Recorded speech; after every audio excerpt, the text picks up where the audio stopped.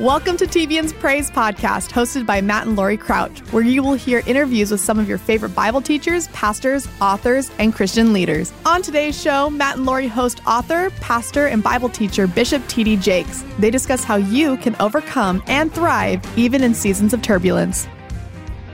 Let me just explain something to you, how excited we are to have the bishop in the house, okay? In spite of whatever season you want to call this, pandemic, COVID-19 season, when the bishop steps in the house, the atmosphere changes. Yeah, okay? Truly. If you would, sir, give just kind of an opening thing to our audience here on TBN. First of all, I'm delighted to be here, and thank you both for having me. It's always a joy. I feel like I'm coming home when I come here. So much history and so many things have gone down through the years. I feel a part of the TBN family, and I am You a are. part of the TBN family. And to the world that's watching, I know that there's a lot of bad news everywhere, but we've got good news. Yep. We've got positive news that Jesus is still Lord, and God still sits on the throne, and he's got everything right in the palm of his hands. And we're trusting him to guide us through this season. Not only that we might survive, but that we might thrive in a season of turbulence. I think that one of the things that is so pronounced about God is that he is described as a root springing out of dry ground, which says that the conditions around you don't have to be right in order for you to spring forth. And that's very applicable to where we are right now. The ground is dry, but the root is still springing up. And we need to not so much focus on the dryness of the ground. I certainly think we ought to obey all the rules that are necessary to be safe. But at the end of that, we need to go from safe to success, from surviving to thriving, using this as an opportunity to rethink our lives and use the innovation that this disruption has caused to maximize who we are. Yeah. So, Bishop, I just can't help myself. When I'm with you, all I can think about is things that are big and exciting and dynamic. You are a serial entrepreneur. You have changed the way many in the church have even looked at things. I remember reading that one of your conferences, when the bishop rolls into town, you know, it's almost like the circus comes to town because the economic impact on that city is 100 million plus, okay? And cities are vying for the attention of you. You have something on you that I think can come alive inside this season. And I don't want to sit here and talk about doom and gloom because many, many, many amazing things took place because of something bad. And you know, Romans 8:28 is for real. And you exemplify that. You're here to share whatever you want to share with our audience. So, Bishop, where do you want to start? I don't know where to start after that illustrious lead-in. I can say that I thrive up under pressure. Okay. Something about the challenge ignites the best out of me. When things are bad, that's when I'm really called to action. I have tried over the past few weeks to breathe hope to people, to get on Facebook Live. I've been on ABC, I've been on NBC, I've been everywhere, just speaking to our nation, reminding them that faith matters. Yeah. In an environment, we know that here, but in other environments, they don't always make room for a voice of faith. But it's very, very important that we are a part of the conversation, the narrative. When you start talking about being entrepreneurial, I often say to myself, if I could have sang like the Winans, I would have been a recording artist. Right. Okay? Right. I didn't have that, okay? Me too. Yeah, I would have been requesting myself to sing, Yeah. or like the Clark sisters or somebody. But the reality is, all you bring to ministry is all that you are. You cannot bring something that you're not. You cannot imitate what somebody else has. All you have to bring is all that you are, and all that you are is enough. And a lot of people don't realize that what God has placed inside of you is enough. You don't have to sit back and wish you were somebody else. He has pre-designed you and pre-equipped you to accomplish everything that he created you to do. If you can withstand the controversy of being unique. because being unique requires courage. We are much more accepted if we are cheap copies of great originals. So you have to decide, do you want to be accepted or do you want to be accomplished? I decided I wanted to be accomplished. I've never told you this before, but I was born in between two dead babies. The baby before me died and the baby after me died. And I was raised by a dying father. And there's nothing like death to teach you how to live. It gives you a focus. It gives you a gratefulness. It gives you an urgency that I probably would not have had normally to live my life to the fullest. I felt like I owed it to my father, who died at 48, to live my life to the fullest. My grandfather was murdered by the KKK when he was in his 20s. And on behalf of my dead grandfather, my dead father, and my dead siblings, I was blessed to live. And I wanted to live my life to the fullest and to do everything that I was created to do without fear and without favor. Oh, we're all blessed that you lived. I mean, look at the millions of people that one life can... Yeah. Don't make me cry now. No, we're all going to be teary-eyed in a minute. I know it. You are representing, I think, an attitude inside of a season that whether it's the best of times or whether you think it's the worst of times, you're right, okay? And as a man thinks, so is he, is the way the Bible says it. Speak to that. You seem to be declaring that things could happen even in this season of COVID-19 that we're in. Oh, absolutely. First of all, God made us slow down and think. Okay. You know, he has a way, he maketh me to lie down in green pastures. And so this shut down and shut in and shut up that he has ordered, the three shuts. Where's the shut up part? I haven't figured that out. Yeah, I just added that in, you know, because I'm stuck in the house with my family. Shut up. I heard that. all of that is, you're going to use that, aren't you? Yes, all of that is a great opportunity to recalibrate. In corporate America, there's a term called disruption that is very, very frequently used. And a lot of companies go down in disruption and a lot of companies thrive in disruption. And the difference between one or the other is your AQ, and the AQ is your adaptability quotient. How well you adapt to change has a lot to do with whether you survive or thrive. Being able to adapt in moments of disruption and adopt new ideologies and find a way to minister to the flock, or find a way to create a job now that you've lost a job, or find a way to write the book that you've always wanted to write. Now you've got time to write it. You know, to do the painting that you've never done, now you've got time to paint it, to start a blog, to start a company, to find out what is in your inventory. Come on now. That has laid dormant behind your job. And now you have the opportunity to explore the relationships and the possibilities and the potentials of producing those things. I think the word production is something America is learning. We're suffering right now because we started being consumers more than producers. And now everything that we need to combat this disease, we're having to get from somewhere else. And we're having to retool ourselves as a nation in order to make simple things like a mask.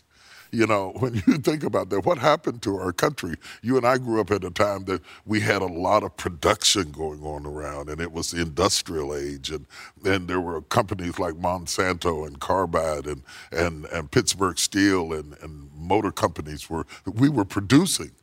We got away from that and started consuming. And I don't think it's just the nation. I think it is a cultural mentality where we become more adept at having a cell phone than making one. Yeah. And now we need to retool ourselves to become producers again. And that needs to start with individuals, not companies. What are we doing to produce? The first thing God told Adam was be fruitful. Wow. Okay? And I'd say to people all the time, you can't be fruitful if you're not seedful. The difference between being fruitful and not being fruitful starts with the fact that you have seed, which is potential. Bringing it to fruition is to be fruitful. God knew Adam had seed, so he only called out of him what he placed inside of him. And in moments of adversity, that's what God is calling out of us, what is locked down inside of us. Wow. That's so You good. don't become what you want to be. You become what you are. So what are you waiting on? Right. And if there was ever a time to be aggressive and think of a somebody that has a restaurant and Support now your local restaurants. now they are getting that takeout side of things tooled up right now. Yeah, they have to. Yeah. They have to. Maybe they didn't have an app before, and maybe they didn't have a delivery service before, but necessity is the mother of invention. Yeah. And all of a sudden they're rethinking their business. And I don't think we're going to go back to business as usual. Normal. Everybody says, when are things going to go back to normal? Disruptions, there's never a normal again. Yeah. We're going to have a new normal after this as we begin to rethink how to. I know as a church, we're having a new normal. We always streamed. We always had technology. We always had social media. But to the limits that we now push it to is another level that requires what type of staff do we need? How do we tool our organization to be relevant in a time like this, in an ever-changing world? And the other thing that's coming out of this that I think is important, it's coming in a negative way, but it has a positive consequence. As Americans, we don't think as global as we should. TBN always has. But a lot of institutions think that the whole world begins and stops between the Pacific and the Atlantic. We don't go past California or beyond New York. And whether you're a minister watching right now, or whether you're pastoring a big church, a small church, or a big company, a small company, you need to think globally, because we need to understand that our currency is connected. We're connected by disease. We're connected by attack. We're connected by the conditions in the atmosphere, the weather, the world. We can no longer sit autonomously and say, those people are having a problem, because those people shortly become us. And so we're interconnected, and we must go back to Genesis and become our brother's keeper in a way that we have never done before. Beautiful. You just said the phrase, whether you pastor a big church or a small church. You've pastored both. Yes, I have. For those that haven't heard in a long time, and it's so inspiring, West Virginia Yes. was where you pastored a small church. What happened all of a sudden? And a follow-up question to that, were you the same guy you are now back then? Absolutely. That's the funniest part about it. That's the funniest thing. I think what happened is that God hid me. I think that God hid me, and there's nothing wrong with being hidden. God hides life in the womb of a woman. God hides butterflies in a cocoon of a worm. Whenever God gets ready to produce anything that's precious, it goes through a cycle of being hidden. And I think one of the things that people don't tolerate well today is being hidden, because they think being hidden is being forgotten. I spent almost 20 years pastoring in West Virginia in various sizes of small churches, none of them seating over 1,000 people. Early on, 40, and then, we had 40 on Easter Sunday, counting pregnant people and dead people. We might have got to 40. We might have got to 40, if we were really, really lucky. But I needed that hidden time. Moses needed that hidden time. He was hidden in his mother's house. Then he was hidden in Jethro's house. It takes a lot of years for you to be ready for the weight of what God is going to do in your life. I am exactly the same person.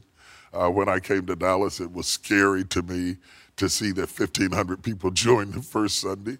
And I was prepared to have to fight my way through like I did in West Virginia, play the piano for the choir, and my wife would be the president of the usher board. We'd just pull ourselves up by our bootstraps. And so many people came, I almost ran from them. I thought, what do you do with success? Because the one thing that people who have struggled failed to prepare for is winning. Wow. Come on. We prepare for sustaining ourselves through the struggles that spawned us. But we have no business plan, no mantra, no model for winning. And so when I started seeing the magnitude of what God was doing in my life, it was scary. I used to call John Hagee on the phone all the time. I would shout out to John Hagee. He would kind of mentor me a little bit. I would say, "Was this normal? This is happening. Is this normal?" Because one of the sources of great stress in our lives is not knowing what's normal. If a woman was pregnant and she didn't know it was normal to gain weight, she would think something was wrong. Wow. If she didn't know that it was normal to have a mask on her face, she would think something was wrong. If she didn't know that it was normal to be sick every morning, she'd be calling the doctor every morning, she would think something is wrong. You don't have to change any of her symptoms to give her peace. Just tell her it's normal.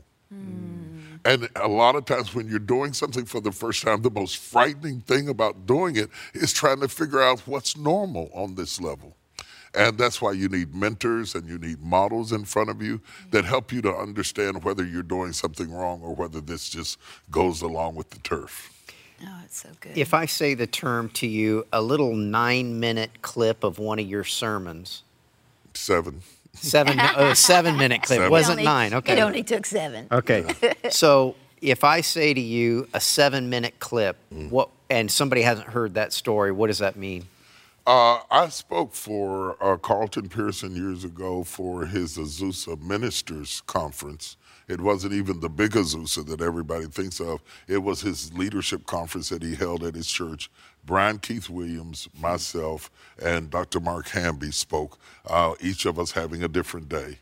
And Carlton then took those 3 sermons and put them together into a 30-minute show. When you deduct the advertisement space, we came out with about 7 minutes each.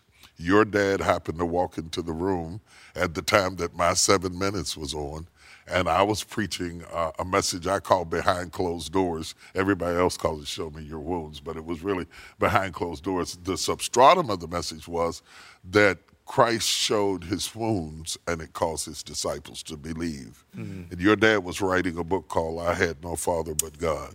And he was struggling with whether to be transparent about his life and some of the things that he'd been through. And what I said about showing your wounds so touched him that he called Carlton, and he didn't even know my name, described me to Carlton, and asked Carlton who I was. And he invited me to TBN. The first time I came to TBN, I was running a revival in Grand Rapids, and he called me on a Friday night. I had to go in. I had to talk to Dr. Abney, who released me to go. He said, "I think you should go." I said, "I can't go because I'm supposed to preach for you." He said, "No." He said, "I think this is a destiny moment for you. I'll get somebody else to speak." If Dr. Abney, William Abney in Grand Rapids had not done that, that wouldn't have happened either. He released me to go. And my wife and I came into Santa Ana with those big gates that open up.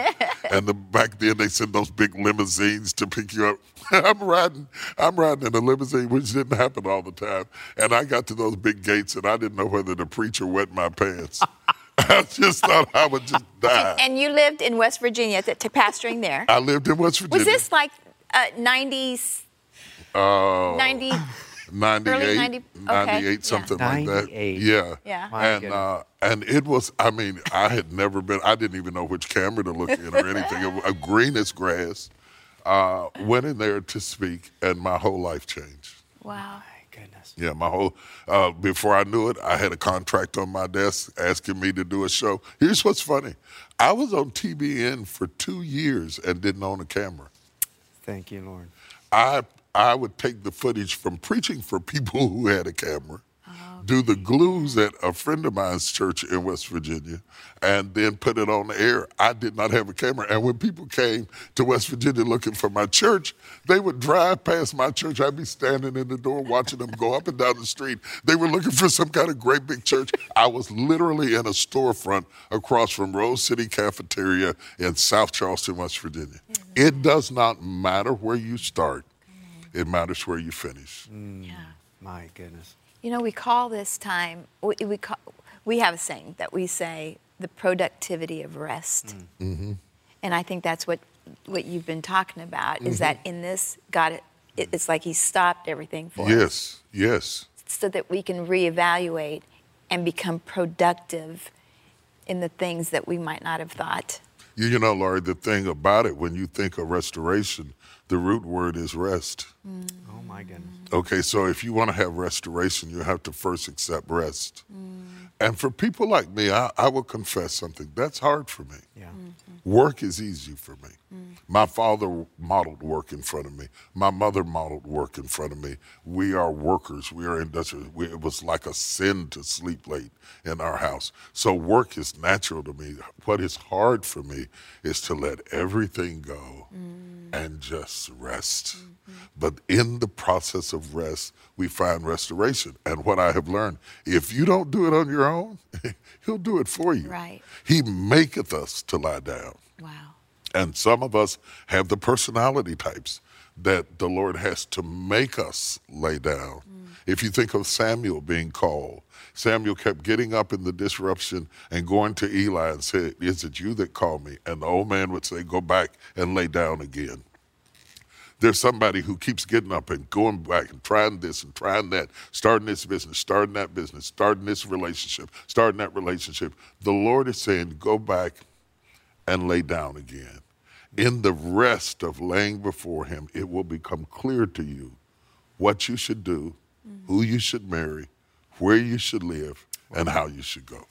Before the broadcast, I shared with you a few things that inside of this unique season that we're in, that, you know, is been declared a pandemic. And, you know, look, just, I know you know, and I just want you to know we know. We're shooting this during the COVID-19. And we're 5 feet apart. Yeah, exactly.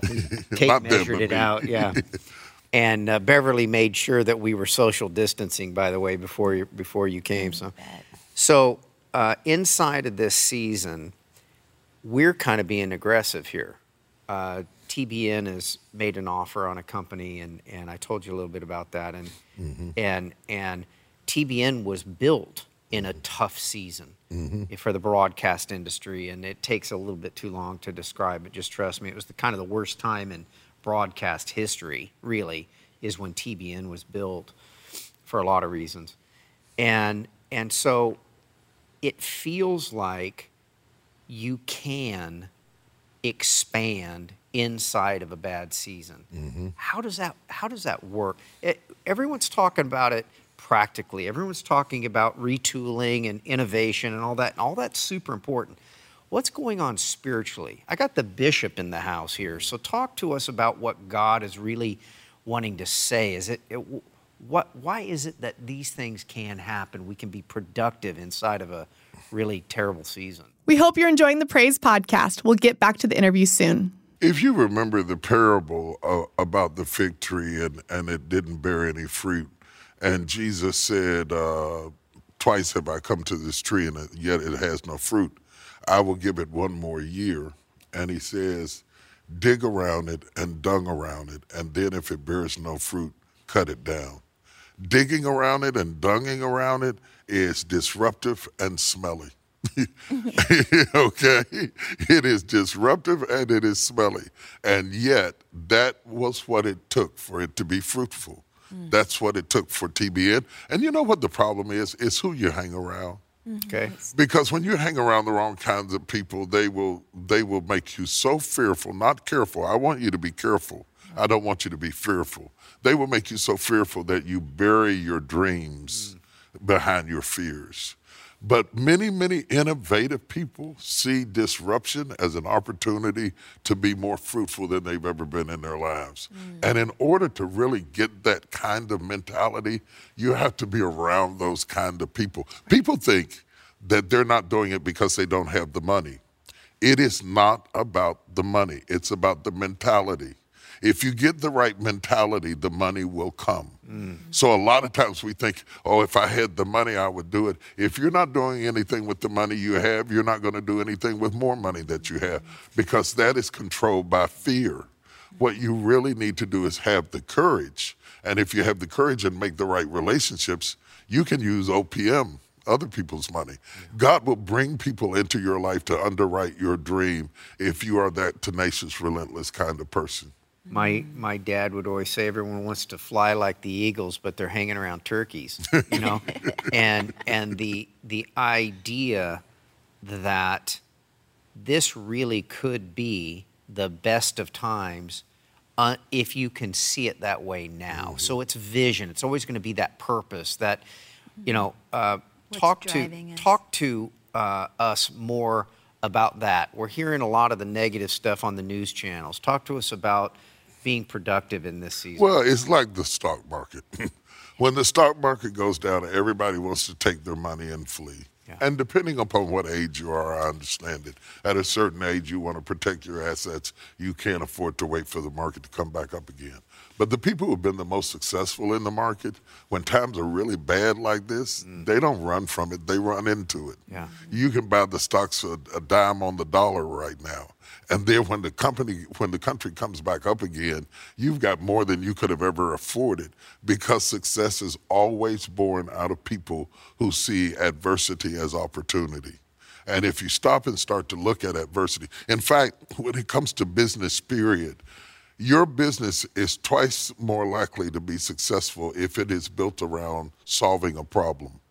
So you need a problem to have a great business. A crisis. Yes. We heard on one of the news channels, we were just flicking by, Lori and I were, and we both saw someone say the irrelevance of God and prayer in a thing, in a time like this. Kind of, I think, we only caught half of it. I think it was kind of a... no purpose in this modern society. Yeah, and I think it was in reference to maybe a prayer that the vice president had made. And okay, what's your what do you want to say about that? Well, let me say this about prayer. I stay away from the politics as much as I can, but the thing that people don't see about prayer that I think is vitally important, it might not be relevant to you, but to the one who is praying the prayer, if it stabilizes me,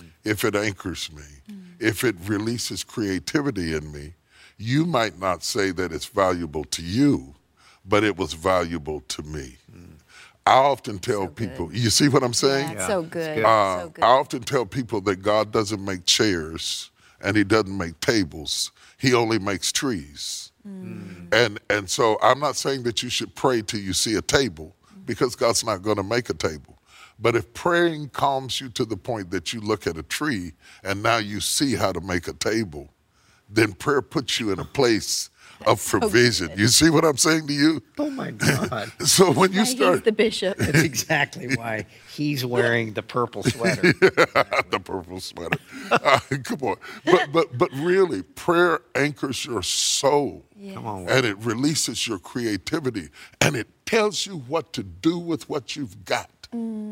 Because if you look in the scriptures, I'm getting excited. Come on now. If you look in the scriptures, almost every miracle in the scriptures occurred by the prophet or Christ using something that the person already had.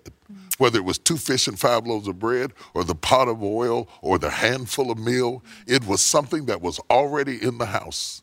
The prophet didn't bring the meal. He just caused her to see it differently. He didn't bring the oil. He just showed her what was already in her house. If you pray, God will show you something that is unique, that exists in your house, that he will use to bless your life. Good Lord. You know, Bishop, one of my favorite stories is about the little widow who had, all she had was the empty jars. And that was her greatest asset, were those empty jars. And he says, go get, Elijah, go get all the empty jars that you can possibly find. And so sometimes that's our Emptiness greatest, was her the gift. emptiness was the He could greatest fill it. asset that she had. The thing about that story, the pot of oil continued to flow until she ran out of empty vessels, Right. showing that God is endless in his supply. It is a matter of your capacity. When you start talking about greatness and smallness, I don't think that everybody was meant to lead something great because they don't have the capacity to handle the stress that goes along with leading something great. And that's why you ought to be careful about coveting something that belongs to somebody else, or inheriting something that you don't have the capacity to handle. You have to have the capacity that is commensurate to the opportunity. Right. How do you expand your capacity if you feel like that's something you need to work on? What would you That's do? a great, that's a good old interview question there. Everybody can't think to ask you the right kinds of questions. I think that when David killed the lion and killed the bear, he was expanding his capacity, working himself up to the giant. Got it. If you kill the small thing that's in front of you, it will increase your capacity to go after the bigger thing that's coming before you. And so if you don't do anything with the lion, don't talk to me about the giant. You have to work on the level that you're on, first 30, then 60, then 100-fold. God is not going to give you the 100-fold opportunity if you haven't maximized what you have. The man with the one talent buried his talent and was cursed because he buried it. It wasn't that it wasn't enough, it was that he failed to do anything with what he had. No matter who you are, on the level you're on. I can see right now talking to you. Can I tell you what I see? Come on now. On the little raggedy back porch out from our kitchen that my mother had in the little house that we grew up in, there was this big pot that she had, and she took cucumbers that she raised out the garden and put vinegar all over them and put them on the back porch and made pickles. And then she canned them. She took apple peelings and she made preserves. She took peaches and made preserves. That's not big stuff. That's not a big corporation. You won't find that in the grocery store. But she did something with what she had. Miracles begin with things that are in your house and within your reach. And we spend most of our time complaining about what we don't have, crying about what we've not been given, frustrated because we see our neighbors with something that we don't have, rather than valuing. Who would have valued cucumbers? Who would have valued apple peelings? My mother said, don't touch those apple peelings. Now I throw apple peelings away. She said, I'm going to make apple jelly out of that. And she boiled them down and put Sure Gel in them and put them in mason jars and put them up under the... It's about value. It's capacity and then valuing what you have. And most of us have little value over what we have because we're so busy coveting something we saw somebody with on TV. Wow. Is it true that perfect love casts out fear? That's truth, yes? That's true. That's biblically true. So is it also true then that the opposite of fear is perfect love? So perfect love is not thinking about how we should try to love God, it's understanding how much he loves us. So in a COVID-19, weird season that we're in, we should be dwelling on God's love for us. Because that casts out fear. Yes. Can you speak on that? First of all, I have to be careful talking about that because that's an area that's really sensitive to the core of my relationship with God. The one thing that I know for sure is that he is for me. I have always known that he is for me. That helped me when others were against me. I knew that God wasn't on the fence about me, that he loved me. He may have to chastise me. He may have to correct me. He's not always loved everything I did. But so far as loving me, you have to be sure that he loves you. Number two, agree with him about that love. Wow. If you disagree with him and take your opinion out of it and just say, Lord, I don't see what in the world you see in me. I don't understand it. I can't relate to it. But I, by faith, agree with you in loving me so that there is no discord between me and my Creator, that I am valuable. And that casts out fear. That casts out fear of people, of your own failures, of your own insecurities, of your own incompetence. Everything they said I couldn't do, I ended up doing it because I agreed with God. I could have agreed with the teacher who said I'd never be a great writer. She said, you write too colorful. You know, the sun dripped down beneath an alabaster sky and cascaded down into the leaves as they danced in the wind, down into darkness as the evening ebbed upon the night. I like to write like that. Okay? You just wrote a song. I like to write like that. They were trying to teach me how to write like a journalist. Succinct, just the facts, no color. So she X'd up all my papers and colored them all red and said, you'll never be a great writer. And I've had maybe 15 books on the New York bestsellers list. You cannot agree with the adversary. You have to agree with what God says about you. Yes. And if God says that about you, agree with him. If you know things about yourself that make you feel unlovable, if you've made mistakes and you're still in shame and guilt, just agree with God about you, that he thought enough of you to send his son to die on the cross and traded him for you, that he would get the judgment that you were worthy of so that you could get the life that you could never earn. That is the gospel. Lead him to the Lord. If you can understand that in your heart and in your spirit, I know what it is to walk in shame and guilt and grief and confusion about myself and feel so unworthy of his grace and mercy. But listen, friend, when God saw you and saw his son, he chose you. My goodness. And he offered up his only begotten son, that whosoever, that's got to be me and you, whosoever believeth on him shall not perish, but have everlasting life. Maybe in all the disruption of COVID-19, God has gotten your attention. That there's more to life than stuff. All the stuff is shaking. All the universities are shaking. The medical centers, everything's shaking. The only thing that's not shaking is God. Wow. I want to challenge you to build your faith on something that will not shake. And if I could, in this moment, just pray with you that you could be stabilized. I know your life is shaky. I know you don't know how you're going to pay next month's rent, but let's stabilize you, and then we can stabilize it. Let's pray. Father, in the name of Jesus, I need you like I never needed you. Thank you, Lord. Come into my heart. Forgive my many sins. The atrocities that keep me up at night.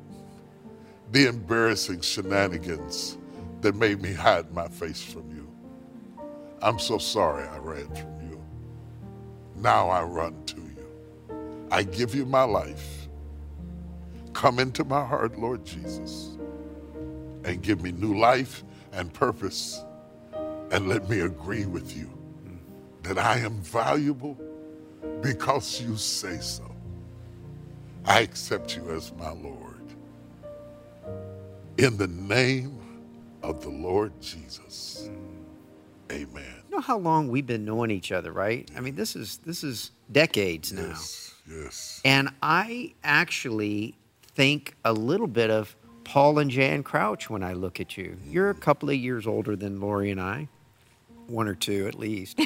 Maybe. And this is the perfect program for Christian TV. We led people to Jesus. We brought hope. We brought encouragement in a season where the world is, part of the world is panicked. Right. Okay? If we can't rise to the occasion in these seasons, then there's something wrong with us. Absolutely.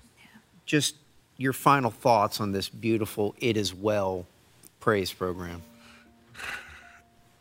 It's the one thing that you can't trade stocks in and get. You can't use a credit card and get. You can have an American Express Black Card and you cannot buy it. You can own property all over the world and still cannot access it. To have peace. Thank you, Lord. To have peace. It's better than riches. It's better than fame. It's better than fortune. It's better than being good looking. It's better than anything you wanted to be in your life. I know great looking people that committed suicide. I know multi-billionaires that jumped off the top of a building they owned. I know people who own all kinds of stocks and drank themselves to death because they couldn't find peace. I think about great entertainers like Michael Jackson.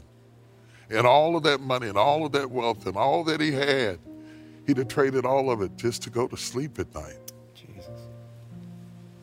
No wonder when the storm was flashing and the lightning was rolling, and Peter had exhausted all of his expertise trying to manage a storm that suddenly had become unmanageable. Finally, in desperation, I don't know why it takes us so long to turn to God. Finally, after he tried all the tricks of the trade and still couldn't control the boat, he finally goes down to the bow of the ship where Jesus is asleep on a pillow. That should have been a big hint to him that nothing in the disruption had disturbed Jesus. It must have been that Jesus knew that no lightning, no thunder, no wind, no wave, no water could hinder his purpose. Imagine sleeping through a hurricane. And yet the God who was so asleep that the hurricane couldn't wake him, when Peter cried out, he woke right up. That's the God we serve, who is so attentive to your voice that it affects him greater than thunder and lightning. Peter comes down there and says, Lord, carest thou not that we perish? How can you lie there asleep? Lord, don't you know about COVID-19?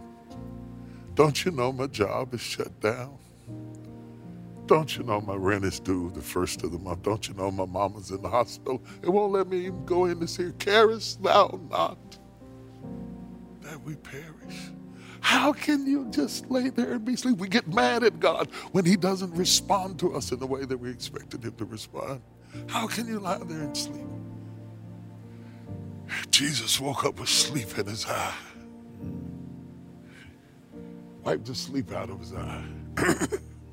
Cleared his throat. Walked up to the bow of the ship whispering, oh, ye of little faith. And against all of that noise, he said, peace, peace still. And when he said peace, the winds were slain in the spirit, and the waves lay prostrate on the floor. And Peter is aghast because he has completely underestimated what he had with him. He, like the gentleman that Laurie referred to, thought, what do these words matter? It mattered a whole lot. It calmed the raging sea. That's the peace that comes with having Jesus on the boat. I am not saying that if you have Jesus on the boat, you won't have storms. I wish I could say that. I'm not saying that if you have Jesus on the boat, you won't lose your mom. I lost mine. You won't lose your dad. I lost mine. I'm not saying that you won't go through anything that hurts, it's painful, that assaults your soul. Assaults your soul on levels that seem so unfair. But I am saying without the shadow of a doubt that if Jesus is on your boat, if you prayed that prayer with me a few minutes ago, you just took a passenger on board that will ride the waves with you. And when he's had enough, he can bring it to a quick and immediate end. And the Bible says that they arrived at their destination. Doesn't even mention that they were late. Because God will get you exactly where you're supposed to be, when you're supposed to be there.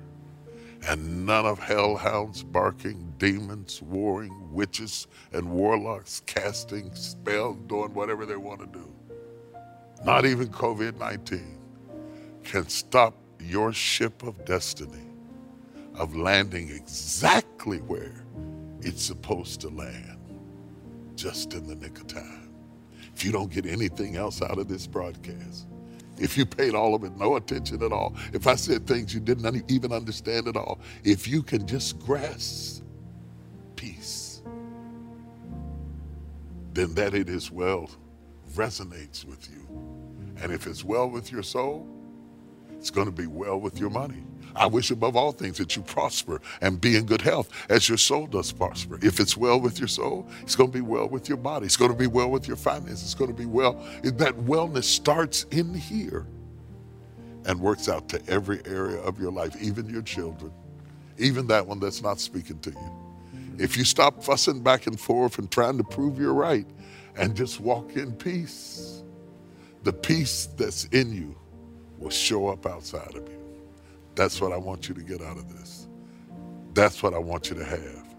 I leave you with something that money cannot buy, beauty cannot buy, celebrity status can't buy it. You got something. You're absolutely rich. I mean, filthy rich.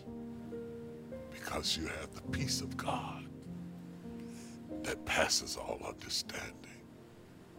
May that peace be with you and stay with you and rock you to sleep tonight and wake you up like your mama did with a kiss on your cheek early in the morning to the smell of breakfast.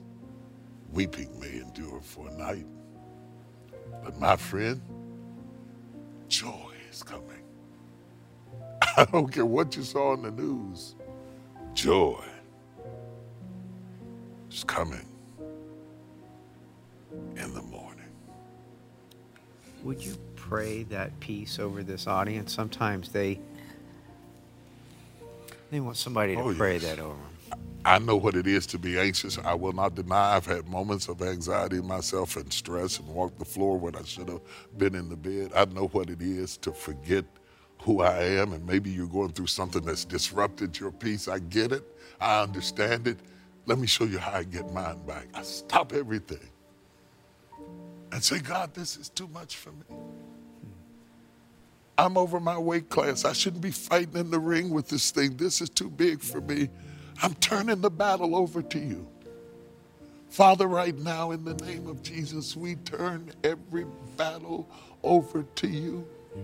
No matter how much we love Mama, we can't heal her. No matter how much we care for our child, we can't fix it. No matter we want to go back to work so bad, but we cannot make that decision. It's not ours to make it. God, I trust you enough that however you work this out, just give me the grace to go through it. And I'm going to rest in you. And as I rest in you, Father, the only thing I ask you to do is rest in me. And remind me when I'm starting to go back to my old ways that you're still asleep on the ship. And as long as you're resting on the ship, then as the old folks said, I've got a feeling that everything's going to be all right. In the name that has been exalted above every name, I pray this prayer. In the name of Jesus, I pray. Amen. Can you say that with me? Amen. Amen. Amen. That means let it be so. And so it is. God bless you. I'm going to hug you so hard when I get a chance. As soon as we get rid of this virus, we're going to hug. I'm going to hug all day. One of these days, I'm going to jump in your lap. Okay? So, can I just, Oh, my goodness. can I just say, first of all, I pray that you're feeling in your living room, Yes. in your jail cell, in your Hospital area, bed. your hospital room, wherever you are, I pray that you're feeling the same thing we're feeling here. It's like the trouble has stopped. It's like we are enveloped in the love of God. That's true. And it is like we have found the center of gravity. Mm-hmm. And it is allowing Jesus to love on us. And Bishop, you showing up in the midst of this crisis right here. Love you. And us coming together, you know, I wanted to hear from you, and so did everybody else. Thank you. We see you in little bits and parts on all the news. I get that. But those are little things. Not You like got this. to unpack this thing. Yeah. And my brother, this was the perfect program for the perfect time, for the perfect season. And for you that were watching, I know it was perfect for you. Love you. What an Love you, amazing gift you are to the body of Christ. Thank you. We love you, Bishop. Thanks for the opportunity. Love you, Bishop. Thank See you next time. Bye-bye. Thank you for listening to this episode of TBN's Praise Podcast. If you enjoyed today's interview, be sure to subscribe to the podcast, share it with a friend, and consider leaving a review. We look forward to having you join us back here next week.